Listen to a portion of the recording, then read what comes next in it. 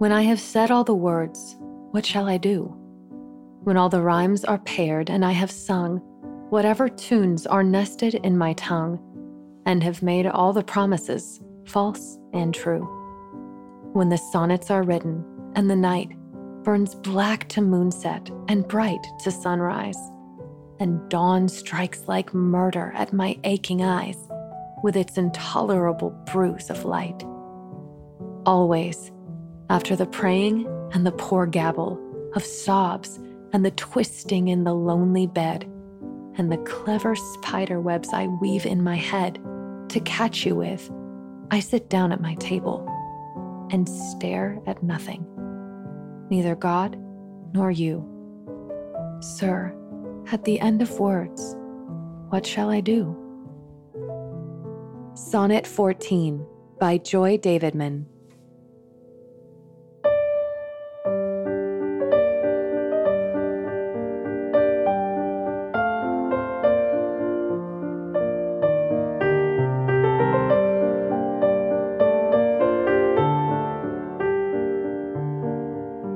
I am Patty Callahan, and this is Behind the Scenes of Becoming Mrs. Lewis, an in-depth exploration into the improbable love story of Joy Davidman and C.S. Lewis.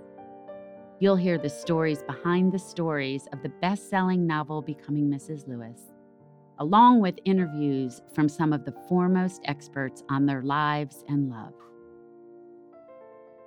I think that Lewis's one blind spot, and isn't it true of all of us, is himself.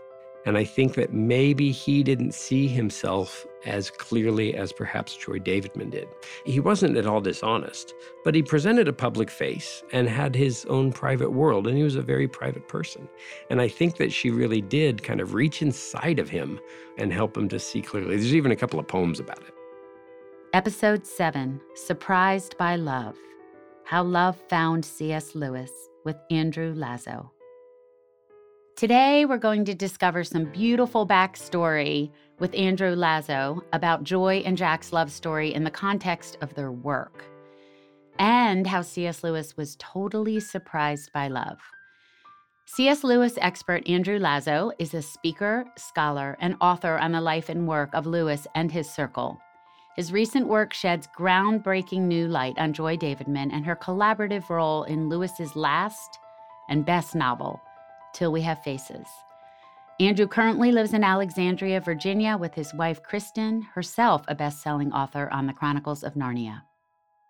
Hello again, Andrew. The last time we talked, we discussed how the love story between Joy Davidman and C.S. Lewis contributed to some of Lewis's greatest works, most notably Till We Have Faces. Now let's dive a little deeper into their love story. We all know that Jack was completely surprised by the concept of joy, so much so that it is the title of his autobiography. But he was also surprised by Joy, the person, Joy, the spirited woman who blew into his life. And then he was surprised by love. Now, I think Joy Davidman clearly is in love with him by then. She's already written him a whole series of sonnets. In fact, the love sonnets stop in 54, and maybe not coincidentally, Writing Till We Have Faces happens in early 1955. Maybe at this point, C.S. Lewis knows that he loves her, but I don't think he's willing to admit it to himself until 1957, where she gets the cancer diagnosis. I've talked with a famous psychologist, Larry Crabb, about this in Cambridge at a Lewis conference, and I said, could Lewis have fallen in love as early as 55 and compartmentalized it so he didn't even admit it to himself until much later? And Larry said, certainly, that could very easily have happened for Lewis and for most men. And not only could that be true, and it probably is from his work and from his writing, but I also think that when you are working that closely with someone on a story about love and about the true self and about how we reveal ourselves to each other, you must, in some way, already love them deeply. Absolutely, without any question. And it's been noted by more than one scholar, including you, that Till We Have Faces is a combination of Lewis's increasing tendency to centralize and also empower strong female characters in his fiction. So let's talk about that for a minute. Do you think Joy changed any of his portrayal of women in fiction? Did his love for her and the relationship change any of that? Or do you feel that empowerment started back with Dorothy Sayers, back with his mother, or even further? Well, whatever it is, it's obvious that he had an increased tendency to empower women inside his work. That's a great question. And you mentioned love, and I want to return to that in a few minutes. Now, do you remember who the dedicatees of The Horse and His Boy are? David and Douglas Gresham. So by the time, at least, that he dedicates that book, Joy Davidman's on the scene. And, as you've mapped out, the timeline is pretty clear. They first started exchanging letters in, what year was that? 1950. She wrote her first letter to him, from what we know, in 1949, and he answered her in January of 1950. And that is when their 3-year pen friendship began. Well, and that friendship progressed pretty quickly because by September or so of 1952, he's on a first-name basis with Joy Davidman. Now, we know that it took almost a decade for him to get on a first-name basis with some other female correspondents. But with Joy Davidman, she has him calling him Jack early on. And that suggests the rapidity of intimacy of their friendship early on. You've mentioned before that she allowed him to see himself more clearly. Do you think that she let him see himself and his work more clearly, not only making him more who he is as a writer, but maybe more who he is as himself? I love that question. I absolutely think that he does. Now, if you're interested in Lewis on seeing, you certainly want to read his essay, Meditation in a Tool Shed. The Fox in Until We Have Faces speaks of writing, and he says, to say the thing you really mean, the whole of it, and nothing else, that, child, is the true art and joy of words. I think that what Lewis wanted us to do, whether we're thinking about medieval literature or about God or about ourselves or about a wardrobe and a lion and a witch, I think that what he wanted us to do is see things more clearly. That's why he uses so many different examples. That's what Mere Christianity is all about. I think that Lewis's one blind spot, and isn't it true of all of us, is himself. And I think that maybe he didn't see himself as clearly as perhaps Joy Davidman did. He wasn't at all dishonest, but he presented a public face and had his own private world, and he was a very private person. And I think that she really did kind of reach inside of him and help him to see clearly. There's even a couple of poems about it. His love for her allowed him to write what he did. I absolutely think that not only could he not have written it before he was a Christian, because he didn't understand the depths of divine love, the love of God for every human, which Lewis calls the intolerable compliment, that God really sees and loves us. And I spent some time with the famous communication scholar Stephen Beebe in his home, and we spent a couple of days traipsing through all of the biographies, the letters, the contemporary accounts of Lewis, of his friends, of his family members. And then later I've done some work at the Marion E. Wade Center, which has got this amazing repository of all things Lewis and Tolkien and many others. And I spent some time in their oral history, and I found the traces that Lewis falls in love with Joy Davidman by 1955. And whether it's Warney or Chattaneva Walsh, people are saying, oh, everybody could see what was going to happen, or there was marriage in the air. This is 2 years before Lewis marries her at the bedside. Yes. And in our last episode, you said he couldn't have written a book about love until he met love. I just love that. So let's flip over to Bandersnatch, because that is a book written by Diana Pavlik Glyer, who gives us an entirely new view into how Lewis loved Joy. It's Azusa Pacific University honors professor Diana Pavlik Glyer, who spent 23 years reading every book by every Inkling, all 365 books by all 19 Inklings, every letter, every poem, and then she imagined in print what it would be like to be a fly on the wall in these meetings of the Inklings. And she's looked incredibly deeply and written incredibly well about the role of collaboration in the Inklings. So she did this first in a book called The Company They Keep, C.S. Lewis and J.R.R. Tolkien as writers in community. And then she's recently put out a book called Bandersnatch, C.S. Lewis, J.R.R. Tolkien, and the creative collaboration of the Inklings. And so she offers a model of collaboration that happened with them. Diana talks about the 7 roles of the Inklings and how Joy Davidman met all of them. Tell us about that. Well, anything good I think about Joy Davidman I got from Diana Glyer's article. She's brilliant on this, and she is one of the few scholars who really give her the credit that she deserves, both as a collaborator on Till We Have Faces and just her general role in Lewis's life. So in her book about how the Inklings collaborated, she points to 7 different things that they do, and their corresponding statements. Collaborators resonate. That is, they say, I understand what you're trying to do. They praise. Hey, this is really good. They encourage. You have what it takes. They pressure. Finish this. You can see this encouraging and pressuring is what Lewis did to help Tolkien finish The Lord of the Rings. They model. Look, here's what worked for me. They oppose. That isn't working. And then they edit. Try this instead. And so this is what the Inklings were doing informally, kind of organically, holistically in the meetings of the Inklings. They were resonating, praising, encouraging, pressuring, modeling, opposing, and editing. But when the Inklings stop in 1949, they go on meeting, they go on being friends, but as a club, as a meeting, as a group, the Inklings kind of stop in late 49. I think that left Lewis wide open to find another collaborator. And when Joy Davidman moves to England in 1953, when she begins to visit frequently in 54 and especially 55, and when she moves to Oxford, I think that I'm kind of standing on the shoulder of the giant of the work of Diana Glyer. But one of the things that I'm working on in my book is a way of looking at Joy Davidman as occupying all 7 of these collaborative roles with Lewis. And fundamentally, I think that in the 50s, Joy Davidman became C.S. Lewis's own personal Inkling. Not only did she become all 4 loves, but also all that the entire group of Inklings were to him. This is one of Joy Davidman's wonderful sonnets, love sonnets to Lewis. This is, Don King numbers it as 36 out of the 45 sonnets.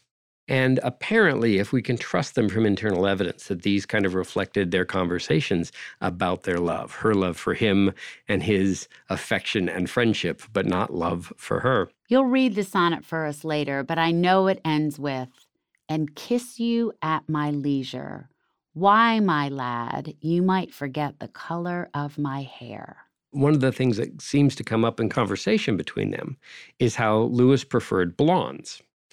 Now we know that he had some kind of relationship with Mrs. Moore, and the surviving pictures of her, he lived with her for most of his life, and he ended up calling her his mother. But there's some controversy among scholars as to whether or not they were something closer early on. Well, she has blonde hair. Lewis maintained a long friendship with Ruth Pitter, and Don King can speak brilliantly about that. And Ruth Pitter was also blonde. And so apparently this is kind of a topic of open conversation with them. And one of the reasons that Lewis says to Joy, it just won't work, because I prefer blondes. In fact, Joy has a sonnet that's called Gentlemen Prefer. And 2 or 3 times in her sonnets, she talks about being blonde, including in this sonnet. But I think the key of this is how Joy sees Lewis as kind of a frozen adolescent. He meets Mrs. Moore and starts living with her when he's 19. And then she dies in 1951, right at the beginning of his relationship with Joy Davidman. I think that Lewis becoming a Christian and living with Mrs. Moore both kind of allowed him to put up this kind of frozen front and protect himself from the dangers of love. And of course, we know in the 4 Loves that the only place we can be free from the dangers and perturbations of love is hell. But of course, with the dying of his mother, love, especially love from women, had been not a very trustworthy thing in Lewis's life. That's all of that kind of background to this wonderful sonnet that Joy Davidman writes. She says, the monstrous glaciers of your innocence are more than I can climb. I might have braved platoons of dragons or a fiery fence, but walls of ice defeat me, being saved more by childishness than chastity. You might remember, merely to enliven your prayerful nights, that hell, for some, may be a colder, not a warmer place than heaven. Here Joy is evoking the Dantean image of the freezing cold hell. And she says that he's protecting himself more by childishness than chastity, his defense against maybe her approaches to him. And so here's this last stanza that just kills me. Oh, my Antarctica, my newfound land of woman-killing frost. But could I dare more than the least touch of a casual hand? Could I but come upon you in your bed and kiss you at my leisure, well, my lad, you might forget the color of my hair. Ah, so in your humble opinion, why Joy? He's had all these other relationships, and he was in his 60s before he married. Why now? That's the $64,000 question. He didn't have a bunch of relationships. He had some, I would call them mild epistolary flirtations. And you may want to jot that phrase down and ask Don King whether or not I'm right. Lewis didn't really have relationships with women. He lived with Mrs. Moore. Many scholars think that they were romantically involved. Some important scholars think that they weren't. Nevertheless, she was there, and coincidentally or not, Lewis never brought a girlfriend home, never really dated anybody, never seemed to even entertain the idea of being anything but a bachelor. But then once Mrs. Moore, he called her Minto, once she died, it's not very long before he and Joy start their relationship. It's interesting, too. People think of Lewis as this kind of lifelong bachelor in his ivory tower alone. But from the time before he was even 20, he lived with a woman and her daughter in his house until the daughter Maureen got married in 1940. And he lived with Mrs. Moore all of her life, puts her in a nursing home in 1951, visits her every day. Then she dies. In 52, meets Joy Davidman in person. In 57, moves her into the Kilns. So there are only like 5 or 6 years when Lewis isn't living in that house with a woman. So you can call him a bachelor if you want, but he really was more of a householder. And that description of her early in Grief Observed, what was she not to me? And if you look at that description, he describes how she's his wife and his daughter and his mother and his lover, but he also calls her my trusty companion, my trusty comrade, right? This is a male military term, right? One of the best friends and I have had good one, she means all that any other friend has meant to me, and I have had good ones.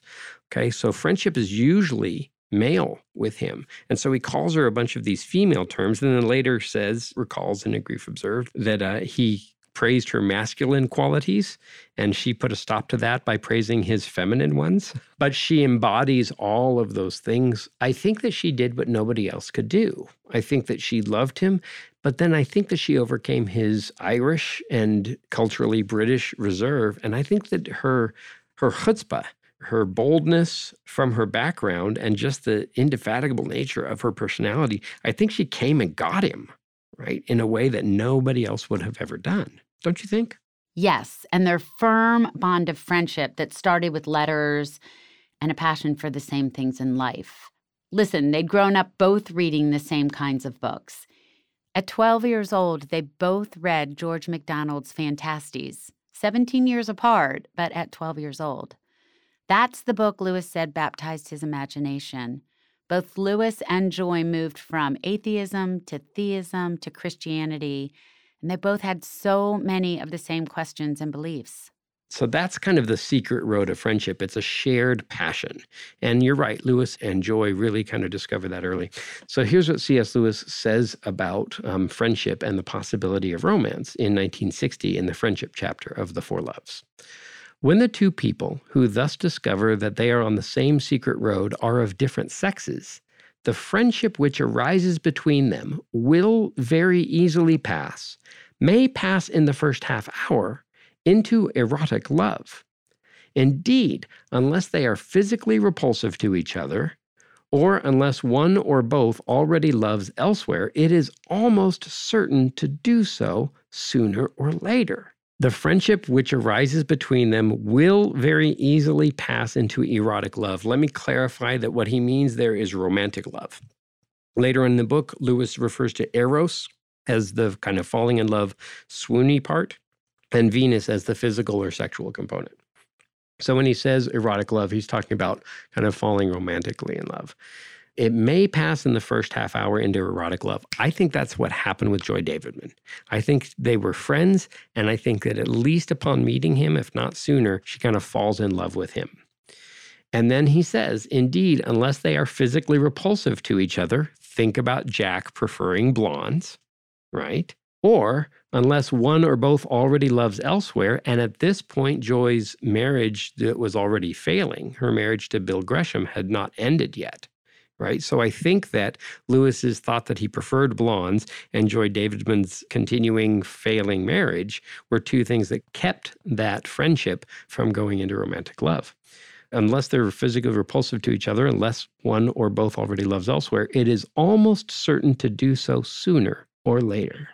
And sooner or later is exactly what happened. And once Joy's marriage fell apart, and finished falling apart. And that happened during 1952 while Joy was visiting C.S. Lewis. She got a letter from her ex-husband saying that he was in love with her cousin and was going to marry her. And then once Lewis, perhaps by the poetry, could be convinced that he could maybe like somebody who wasn't a blonde, I think it's very quick that they really realize that they fall in love with each other. But it doesn't start out, at least for Jack, and perhaps for both of them, as romantic love. It starts out as friendship. But Lewis said, if we hadn't married, we would have been always together and we would have caused a scandal, right? And so that friendship was so intimate that others could see that that friendship had to be consummated in a romantic relationship. Then why do you think it took him so long, not only to really feel on that love, but to act on it? We can't know on this side of the grave, but he probably compartmentalized. It feels like his actions spoke much louder than his words. He was always making sure she was near. He wanted to work with her. He asked her opinion. He visited her. So why do you think he held the truth from himself? Why do you think he turned away from her when it was so evident? You know, I'm not altogether sure. And in some ways, it would be presumptuous for me to hazard a guess. But, presumptuous is my middle name. And so... Well, and that's what we're supposed to be doing. We're supposing. We're not saying this is the fact. We're supposing from the writings he's written, and you've read more of him than I could possibly do in the next decade. So what is this reticence that holds him back from what is so obvious? I'm not sure how obvious it is to begin with. By the time Minto dies in 1951, Lewis is, he's born in 98. And so he's in his, late 50s, mid to late 50s. I think that he had kind of resigned himself that love wasn't going to come his way. He had so long, for whatever reason, excluded himself from the possibility of romantic love. And he wrote about romantic love because he read, of course, all of the best love poetry in the history of English literature. But I didn't think that he thought it was for him. I also think that it really took somebody as brash or as bold or as courageous. Imperious, yeah. But I think that a lot of those words about Joy tend to negatively describe her. I think that she was just courageous, right? And there's that great quote that you pull out from your book that somebody just got tattooed to her arm, right? Yes, somebody actually tattooed this on their arm. It's a quote Joy wrote in an essay in her book, Smoke on the Mountain. And it's this: if we should ever grow brave, what on earth would become of us? Yeah. And I think that it was that bravery. When you think of the word courage, which is all of the virtues at its testing point, Lewis says, you remember that Aslan whispers into Lucy's ear, courage, dear heart. And that the root of that word comes from corde, meaning have heart, right?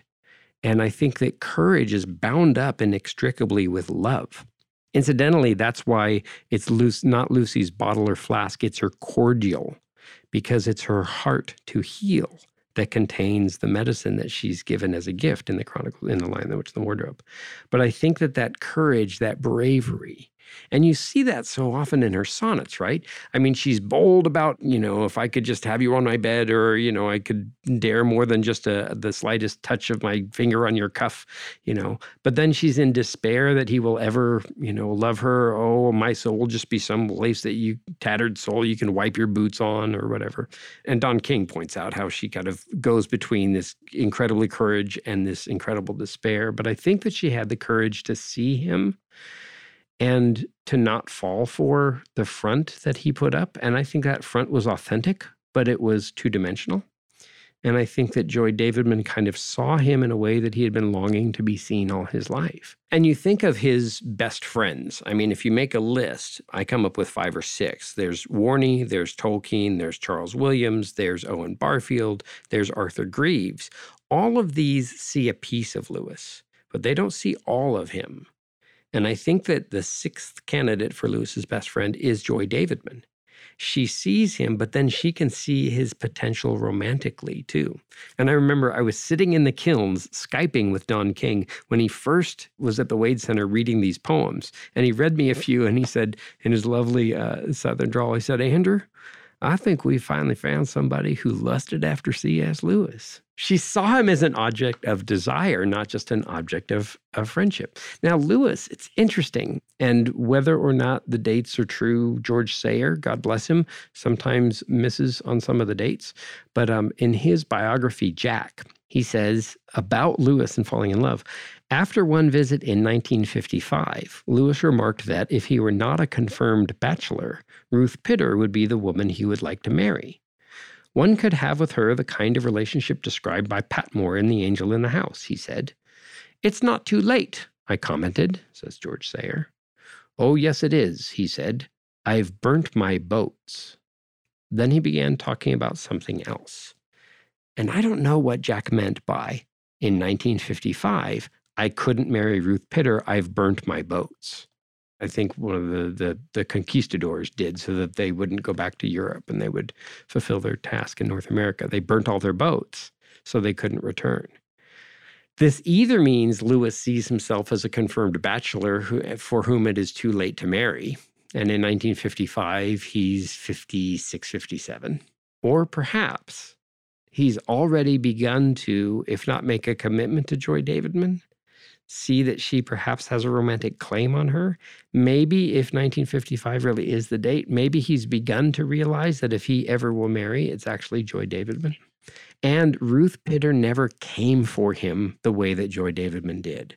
And so I think that many could have maybe I think few could have had the kind of friendship and the literary ability and the memory and the vivacious personality as, certainly Ruth Pitter did and Joy Davidman.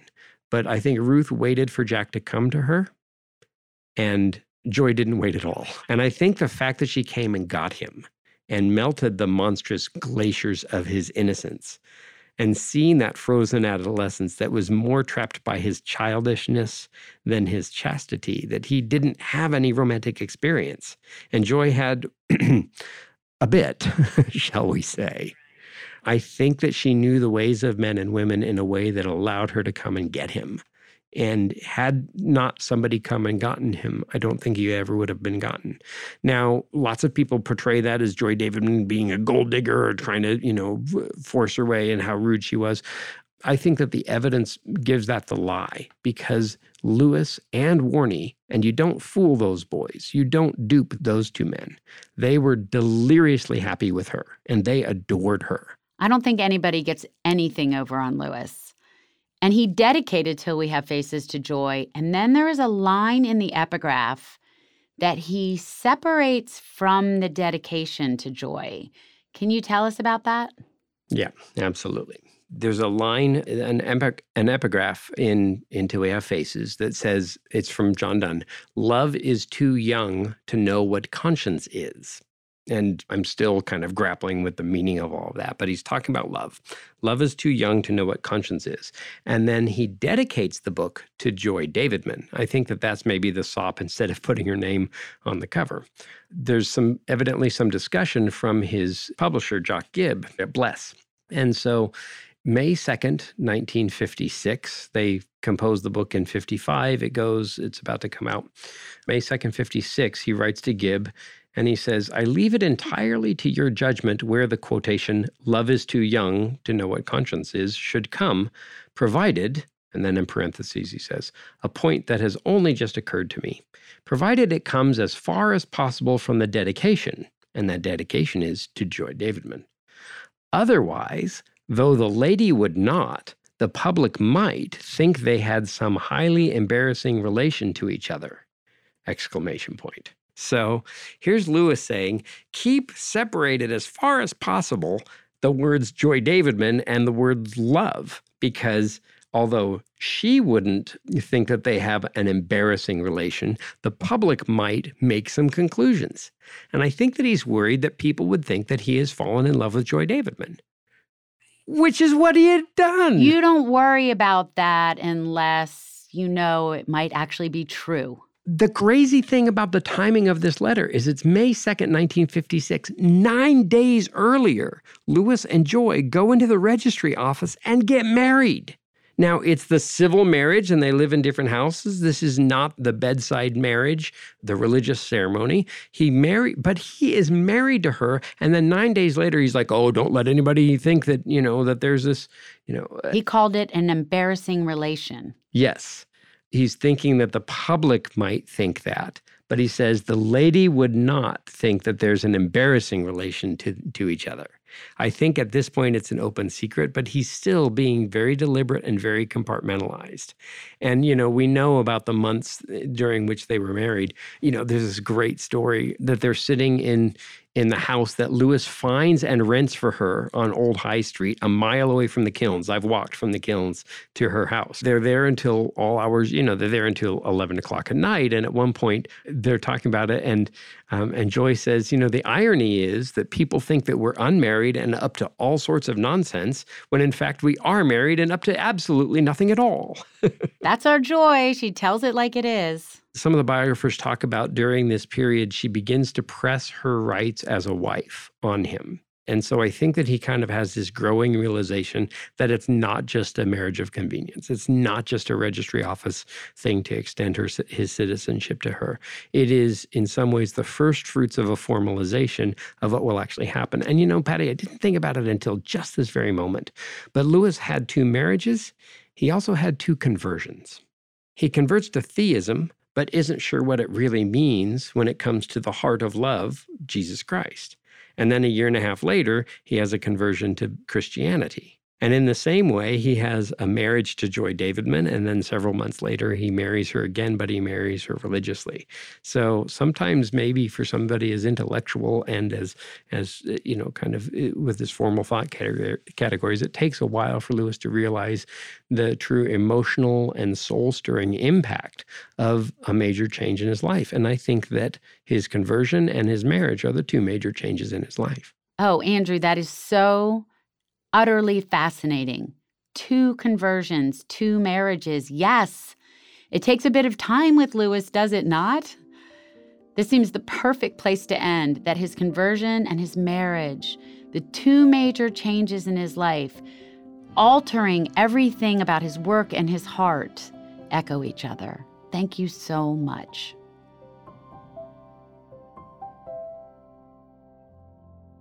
Make sure to subscribe to Behind the Scenes of Becoming Mrs. Lewis wherever you get your podcasts. You can find the novel and audiobook wherever books are sold, published by HarperCollins, Thomas Nelson. You've been listening to the Behind the Scenes of Becoming Mrs. Lewis podcast, copyright 2019 by Thomas Nelson, based on the book Becoming Mrs. Lewis, The Improbable Love Story of Joy Davidman and C.S. Lewis, copyright 2018 by Thomas Nelson. Poetry selections by Joy Davidman and C.S. Lewis, read by Liz Hill and Simon Bubb. No portion of this recording may be used without the express written consent of the publisher. For more information on the people and stories featured in this episode, please visit BecomingMrsLewisPodcast.com. This program was engineered by Sarah Voorhees Wendell at Kingswood Studios in Nashville, Tennessee, and produced by Jolene Bartow and Gabe Wicks.